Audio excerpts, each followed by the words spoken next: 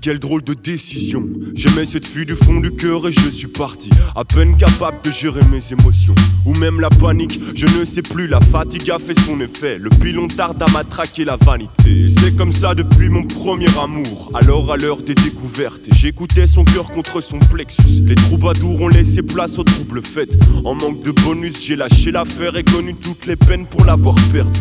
Le sexe en guise de détonateur. Pourtant la mèche est coupée, bouche est doublée, couchée tous les jours pour oublier les aléas. Un mouvement de va-et-vient, programmé comme un ordinateur afin d'enjoliver le quotidien.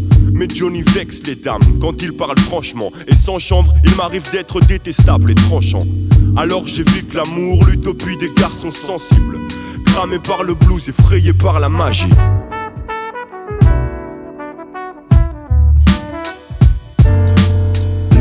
Ton Johnny fait le fou, inatteignable, immunisé contre l'amour au gilet pare-balles.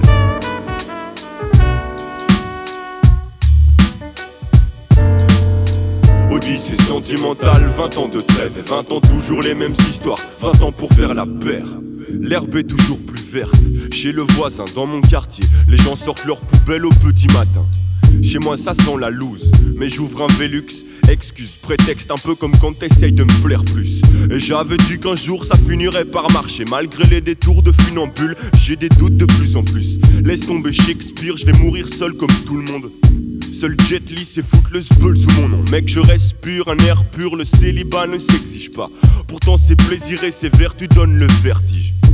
Un plan cul, ou devrais-je dire un plan B, jamais ça ne marche. J'avais pas le courage d'en faire une aventure. De toute façon les dés sont jetés, j'avance au pied du mur. Un paradoxe, une paire d'Air Max anti-gravité. J'ai des inspirations soudaines et des tonnes de choses à dire. Et quand ça va pas bien, je pense à Fuzati. Écoute donc, vive la vie, livreur d'amour et de messages de haine. Après mes ennuis n'en valent plus vraiment la peine. Impunément j'acquiesce à l'idée d'atterrir et pas de tomber fou d'une femme hystéro qui suce pas terrible. C'est vrai c'est grossier mais que voulez-vous, un poète honnête, bon. Votre gosier fait du charme à mon urètre. Allez laisse bête, ton Johnny passe l'épreuve. Le bien pensant le gave, ça c'est ma dernière feuille mais j'ai toujours la rage.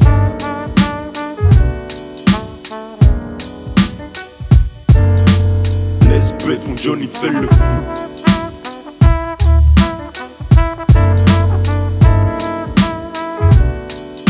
Ans toujours les mêmes histoires, 20 ans pour faire la paire. Je trouve plus de punch, mes érections sont régulières. Comme un adolescent m'attend des Pornhub.